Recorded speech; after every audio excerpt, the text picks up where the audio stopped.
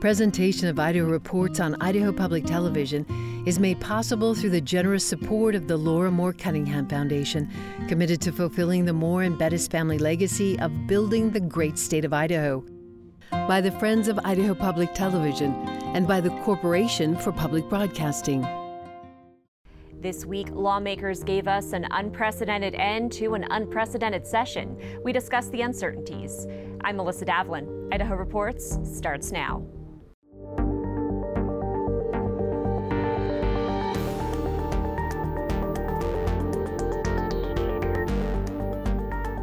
Hello and welcome to Idaho Reports.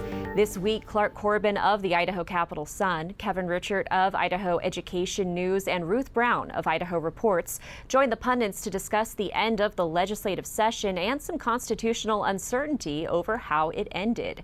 But first, let's get you caught up on the week. During the legislature's 6-day recess, Governor Brad Little signed multiple pieces of legislation, including a controversial property tax bill. We'll have more on that with the pundits. But one bill that wasn't on Governor Little's desk was a $6 million appropriation for an early childhood education grant. That appropriation has been sitting on the House's reading calendar for weeks after lawmakers killed the original bill over concerns about social justice curriculum. And as the House wrapped up its business on Wednesday, Minority Leader Ilana Rubel gave one last plea to bring that bill up for a vote. I feel that there has been such an ocean of misinformation on this, and I think you all know this. This was a grant given to us by the Trump administration at the request of Senators Risch and Crapo. None of these figures, Trump, Risch, Crapo, none of them are advocates for socialist indoctrination or anything of the kind that I've seen. These are all pretty solid, trusted, conservative voices in America, I think.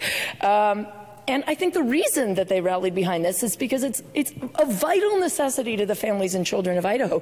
We are one of only 4 states that don't offer this currently. And to be clear, the people that are going to suffer are the poor kids. Wealthy families do this already. They are all paying for early childhood education, and their kids are reaping the benefits. And the benefits are very, very substantial. There are very measurable benefits in terms of meeting that 3rd grade literacy target and increasing levels of high school graduation, lower levels of incarceration, improved lifelong performance. And to throw this away for the poorest kids and the poorest families in our state is breaking my heart, and I hope that there is some chance to avert this, because this money will be gone. Ultimately, that bill 1193 stayed on the reading calendar and never got that vote. On Thursday, reporters heard conflicting stories about a potential deal that senators say the House backed out on. On our second reading calendar, the budget, in order to give the House office funds so that they could expand into the Treasurer's office, the understanding was there was a promise from the House to the Senate in the majority leadership that they would swap those. And then the House just said, we don't care about that. We're never going to send 1193 over to the Senate. There was no deal. There was no deal. So anybody who purports to have made a deal on 1193 is either misinformed or creating a deal that did not exist.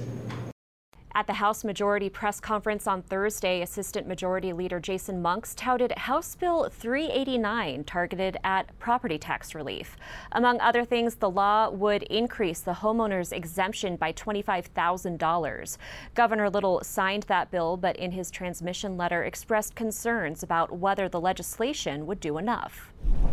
And obviously it takes a bicameral plus the governor's approach to be able to get anything done, and I think this was about as far as we could push at this particular juncture, as evidenced by the letter that you mentioned from the governor. Would he have gone much further, and would the Senate have gone much further? Based on their vote, you see it was about as close as we could get. That was about as far as we could push this year. But we've got a lot more work to do on that. We will continue to work on that. But keep in mind, property taxes is not a function of the state. That's a function of your local governments. That's where the property tax increases come from. They don't come from the state. And so for us to have to intervene in that is unfortunate. At a Wednesday press conference before recess, conservative lawmakers discussed their accomplishments and frustrations. We have lowered taxes, and I would argue that the tax cuts are a lot bigger than they would have been had we not been pushing for grocery tax repeal all throughout the session. They needed to raise the amount of the tax cut in order to squeeze out any opportunity for grocery tax repeal. That does not take it off the table, though. It will be a priority next session as well. We will keep pushing for grocery tax repeal because it's what Idahoans want.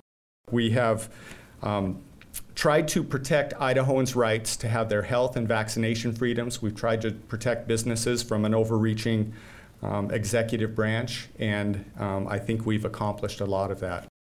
You know, we have put forward hundreds of bills and proposals. Patriots across Idaho are waking up to the process more than they ever have in the history of Idaho. We've had people showing up to testify, drafting legislation, and I just want to thank all Idahoans for caring about our government. But what you have learned is that right now, government is broken. The legislative process is broken.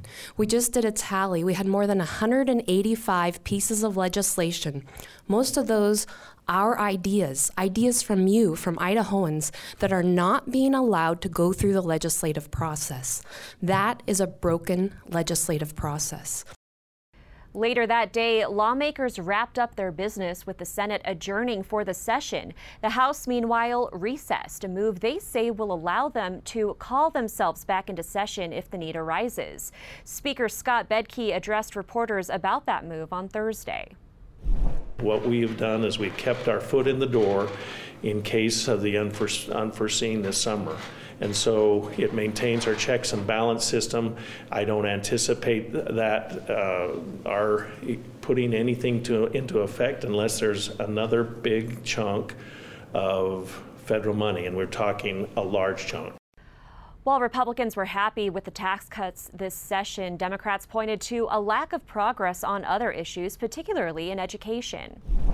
This could have been the year we finally brought full-day kindergarten to Idaho, something that's been a top task force recommendation for years and that would address lagging literacy performance and property tax problems.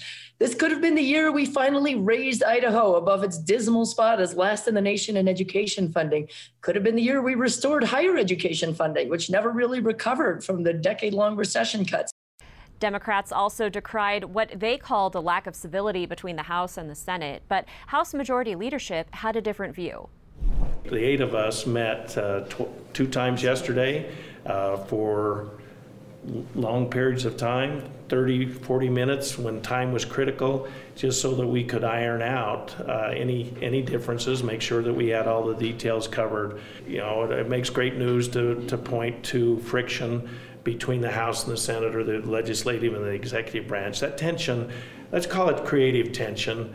At best, it can be outright hostility at worst, and I think we were at the creative tension end of the spectrum rather than the hostility. You can watch all those press conferences in their entirety on the Idaho Reports YouTube channel, youtube.com/Idaho Reports. Joining me to discuss Sine Die in recess is Kevin Richert of Idaho Education News, Clark Corbin of the Idaho Capital Sun, and Ruth Brown of Idaho Reports.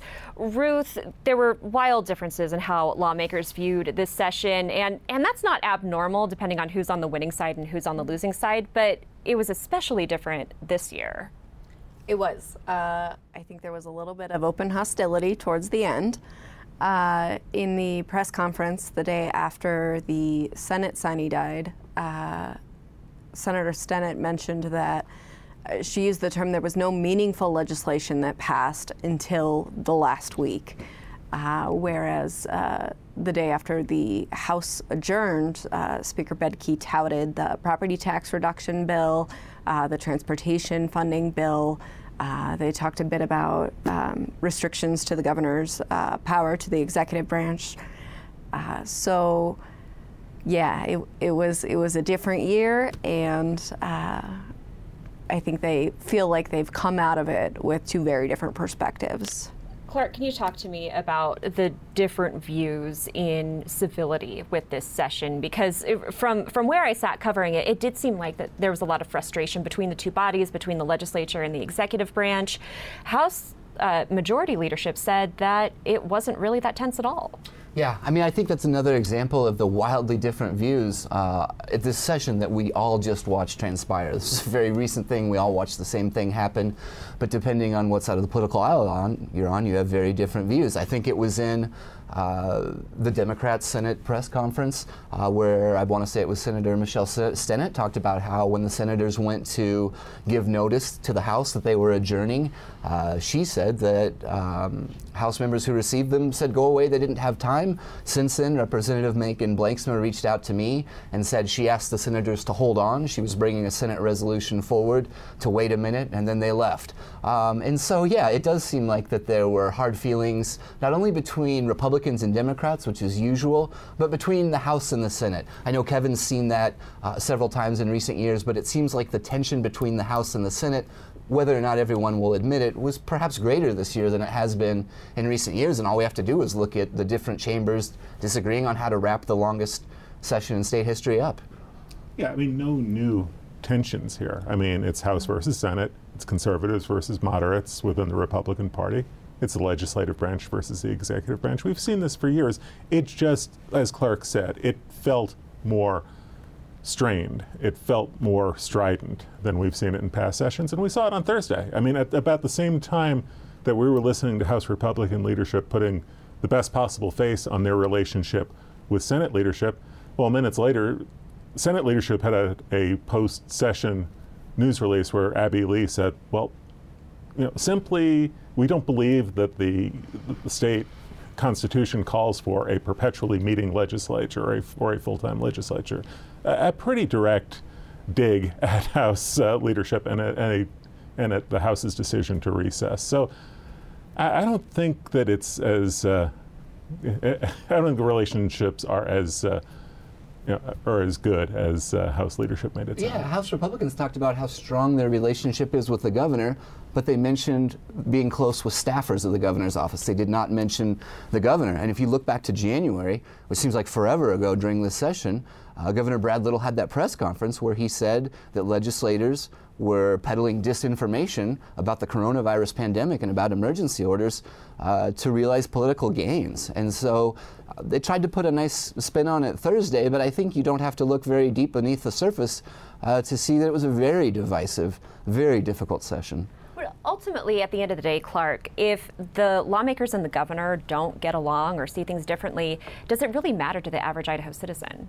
I mean, I don't know. I mean, to the extent that they want a functioning government, yeah, sure. But some of these inter-party squabbles, inter-branch squabbles are probably more interesting for people like us to talk about and analyze than just regular Idahoans. But I think it is particularly telling, especially when they talk about how they have to work together to accomplish these things, and when our Constitution does provide for 3 co-equal branches of government. So I think it is important to a certain extent. And let's talk about this idea of a functioning government for a second. We're in uncharted territory as far as the Senate adjourning for the session, while the House, meanwhile, recessed, which means functionally they can call themselves back at any time. We have never seen this before. At any time, and basically for any reason. You know, we've heard several different possible reasons. The most, one being the ARPA funding. House members wanting to have more of a command over how that big sum of federal stimulus money is spent. But as Clark noted in his story the other day, you have members of the House like Brent Crane talking about meeting or coming back for any number of reasons that really seem fairly far afield from Idaho issues. Representative Crane told me the reason they could come back, there's national reasons, there's international reasons. He talked about unrest in the Middle East. He talked about the gas shortage on the East Coast. And so I can't really see the role that the legislature in Idaho would play in addressing peace in the Middle East, but perhaps. But it did, I mean, that was a little bit different than Scott Bedke standing up and saying, here, as we stand in the middle of May, I think it's going to be unlikely, whereas Representative Crane, in fairness, is not the Speaker of the House, but said there's all kinds of reasons that we could call ourselves back in session. We want to have this authority, and Representative Crane told me, quite frankly, a number of conservative House members didn't even want to adjourn the session in 2020, a year ago. And we've heard that repeatedly, for sure. You know, the Attorney General, the Deputy Attorney General issued a letter about whether the House recessing indefinitely would be problematic from a constitutional perspective. And basically, Ruth, Brian Cain said, we're not entirely sure. Right. They're not entirely sure about what it would mean if the House came back. There is some legal precedent to look at the fact that one chamber cannot be in session without the other for more than 3 days. So in a hypothetical scenario, if the House called themselves back, all of the representatives, all 70 showed up, and if they stayed for 3 days, the Senate may have to come back, even though the Senate already sine died. I think it's also important to remember that the House, can't pass a bill alone. They can't make a law alone. They need the Senate in order for it to be a functioning government. So, like it or not. And here's one quirky little thing about this recess and this uncharted territory that we're in. This $6 million early education grant bill, technically the House never really did anything with it. Technically, it is sitting on a third reading calendar that is a third reading calendar in perpetuity. If the House calls itself back in recess, technically that bill is still on the third reading calendar. It is still fair game. Now, there's no guarantee that the House would bring it up. When Scott Bedke talked about that bill during the press conference on Thursday, he was emphatic that the votes aren't there, made it clear that in his view the bill isn't going anywhere. But it's sitting there, and we've never seen anything quite like this.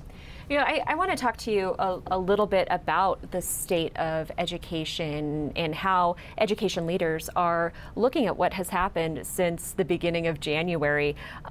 What happened with education this session? What state are public schools and higher ed going to be in this upcoming fiscal year? Well, I called it a session of stalemate, and it isn't just the stalemate that we've seen between, the House and the Senate, conservatives and moderates, the legislature and the executive branch. I really think that in assessing what kind of session this was for education, I don't think there were any clear victors here. Governor Little got some things that he really wanted. He got another round of funding for the career ladder that basically covers 2 years of salary increases for teachers because they were left out during the pandemic. He got some money for summer reading programs, for summer learning programs to try to address the learning loss that we've seen during the pandemic. But he had to swallow a lot. He had to, write off that $6 million early education grant that he really wanted. He had to absorb $2.5 million in higher education budget cuts, that were, targeted at some kind of social justice expenditure on the campuses, but never really connected to a direct series of costs, series of expenses on the campuses. And he had to sign House Bill 377, the anti-indoctrination bill turned law.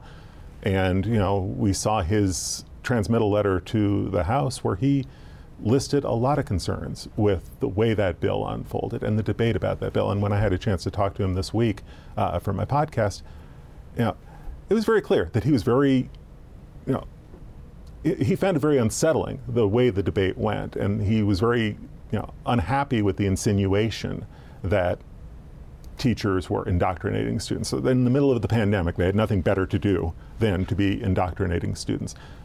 Hardliners didn't get everything they wanted either. They did get this social justice dialogue to become the prevailing theme on education. But a lot of bills that they wanted, they didn't get, whether we're talking about guns in schools or sex education or a bill that would have really changed the teacher negotiation process, the union negotiation process. A lot of legislation that conservatives wanted on education, they didn't get. And they didn't get it because the Senate killed most of these bills. It seemed like from where I was sitting, the House majority Republicans really had a successful session. They had a lot of big accomplishments, Ruth, including a big transportation package and 2 huge tax cut bills. Indeed. It was $398 that would have been a significant property tax. Well, significant is a stretch, but it depends on who's looking at it too, right? Yeah, I stopped myself with that. It is a property tax reduction, among other things. It will increase the homeowner's exemption by about $25,000. The governor did sign it, but he expressed in his transmittal letter significant concern around both how effective it would be regarding growth, but also the fact that it was done sort of in the last week of a 122-day legislative session. They picked up this property tax bill in the last week, which I think raises concerns about transparency. The bill wasn't posted online for a long time. The cities had concerns about it, about how it would affect local government and property taxes. So while yes, they did see it, I believe, as an accomplishment, there were concerns from the governor. However, he did sign it. And that was kind of a prevailing theme this session, Clark. We saw a lot of transmittal letters that could have been veto letters if you didn't know that he had otherwise signed the bill. Yeah, I think the Idaho Statesman editorial page had a little bit of fun with that. But yeah, there were a number, whether it was the emergency powers bills, whether it was the property tax bill that Ruth just mentioned, whether it was, I think, 377. On a number of those letters, if you deleted the word sign and wrote veto, it still would have made sense within context. And I think a lot of people pointed that out, and a lot of people wondered if the governor had all these concerns with this legislation, in some cases indicating that it may go to courts on some of the bills, but he still signed them into law. And so I think that, maybe that reflects a little bit of the political maneuvering, whether that involved getting the budgets to move forward. I don't know for sure, but yeah, it was pretty interesting. If you look at some of those letters, and all the concerns the governor listed, but then he signed them into law. So I think it is pretty interesting to pick up on that and talk about it. As you spoke to Governor Little, did you talk about those concerns? He had so many concerns this session. Did he really have the political power to shift a lot of those conversations more than he did? I think on House Bill 377, the indoctrination bill, I asked him about it in some detail. I wanted to talk to him about indoctrination on several levels. His concern, he said, was really more about the dialogue and the insinuation that indoctrination was widespread in the schools.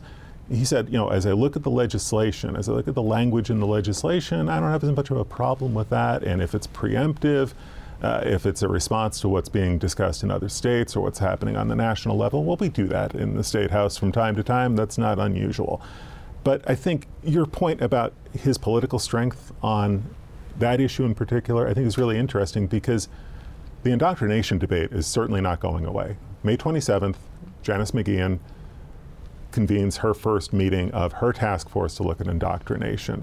No secret that Governor Little and Lieutenant Governor McGeachin are political adversaries. They may turn out to be political opponents before this thing all winds out. I asked Governor Little about that task force, and he said, if teachers and parents really have a say in this and really can participate, well, maybe we can learn something. And I asked him point blank, are you comfortable with this task force? And he said, we'll see.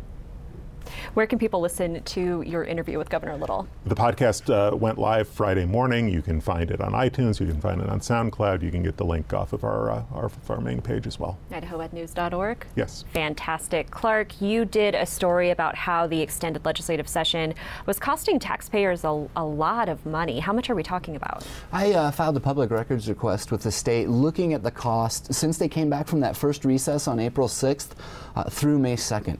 And what I looked at was the per diem that legislators are taking home, their travel and vouchered expenses, as well as the cost for staffers helping out with the legislative session. We're talking almost $450,000 between April 6th and May 2nd. So we're talking, roughly $100,000 a week to have the legislature back in session. The last week and a half of the session, things were moving at a frenzied pace. But if you really think about it, when we came back April 6th, legislators immediately started killing budgets. The House was meeting for maybe a couple of hours a day on the floor. The Senate was working morning, afternoon, and in some cases night. But those first couple weeks, especially after April 6th, were not productive at all, did not move closer to adjournment, in fact, moved farther from adjournment. And the Idaho taxpayers are on the hook for almost $450,000 for expenses since that first recess, coming back on April 6th. You say that these weren't necessarily productive days or weeks at the legislature, but we do know that lawmakers were working behind the scenes. Sure. Some of that work wasn't necessarily in public or maybe apparent, but they weren't all sitting in their cubicles in the basement.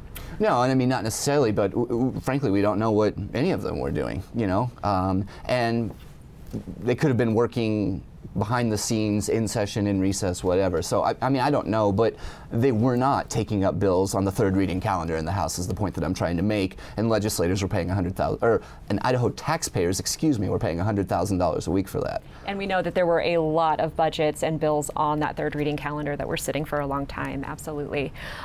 Ruth, shifting gears a little bit, we have about 3 minutes left. I wanted to ask you about the scheduled execution of Gerald Pizzuto. Mm-hmm. Can you remind us about this case and why it's so notable that the scheduled execution date is coming now? Yeah, it is notable to say the least. Jerry Pizzuto has been on death row for more than 35 years. He was convicted of 2 counts of first-degree murder in Idaho County. His attorneys have filed essentially a plea for mercy. They call it commutation. And that process goes through the Board of Pardons and Parole, and the Board of Pardons and Parole will make a recommendation to the governor, and the governor can grant that or not grant that. What makes Mr. Pizzuto's case unique, I think, Mr. Pizzuto is terminally ill. He has bladder cancer, he has heart conditions, he's wheelchair bound, he takes a lot of different medication. I think in 2019, his physician estimated he only had about a year to live, and so he's outlived that, but he is a very ill man, and so it is unique that the state is pursuing, at this point, execution. His attorneys are largely asking the state to just allow this man to live out the rest of his natural life. They're not asking for release, they're asking for life without parole. And this isn't the first execution in Idaho that you've covered. In fact, you covered 2, one in 2011, one in 2012. And executions aren't a cheap thing for the state to carry out. No, not at all. In 2014, OPE did a study on the cost of life without parole versus the cost of the death penalty, and it is much, much more expensive to execute people. There are also a lot of questions around lethal injection specifically. Lethal injection is the only form of execution that Idaho does, so it is dramatically more expensive. And speaking of lethal injection, there were issues with the last execution that Idaho carried out in which the state couldn't procure the drugs used to end somebody's life. Sure, and it does get extremely complicated. The FDA does not monitor, I suppose it's medication, but medication that is used to end a human life. They don't monitor it because their role largely is to produce medications that help people in one way or another. Also, it gets complicated with obtaining those medications. You can't just get a prescription from a physician because physicians have taken a Hippocratic oath to do no harm. So to prescribe a medication that is going to knowingly end a human life is problematic. Well, we'll continue to follow this story. Ruth Brown, Idaho Reports, Clark Corbin, Idaho Capital Sun, Kevin Richert, Idaho Education News. Thanks for joining us, and thank you for watching.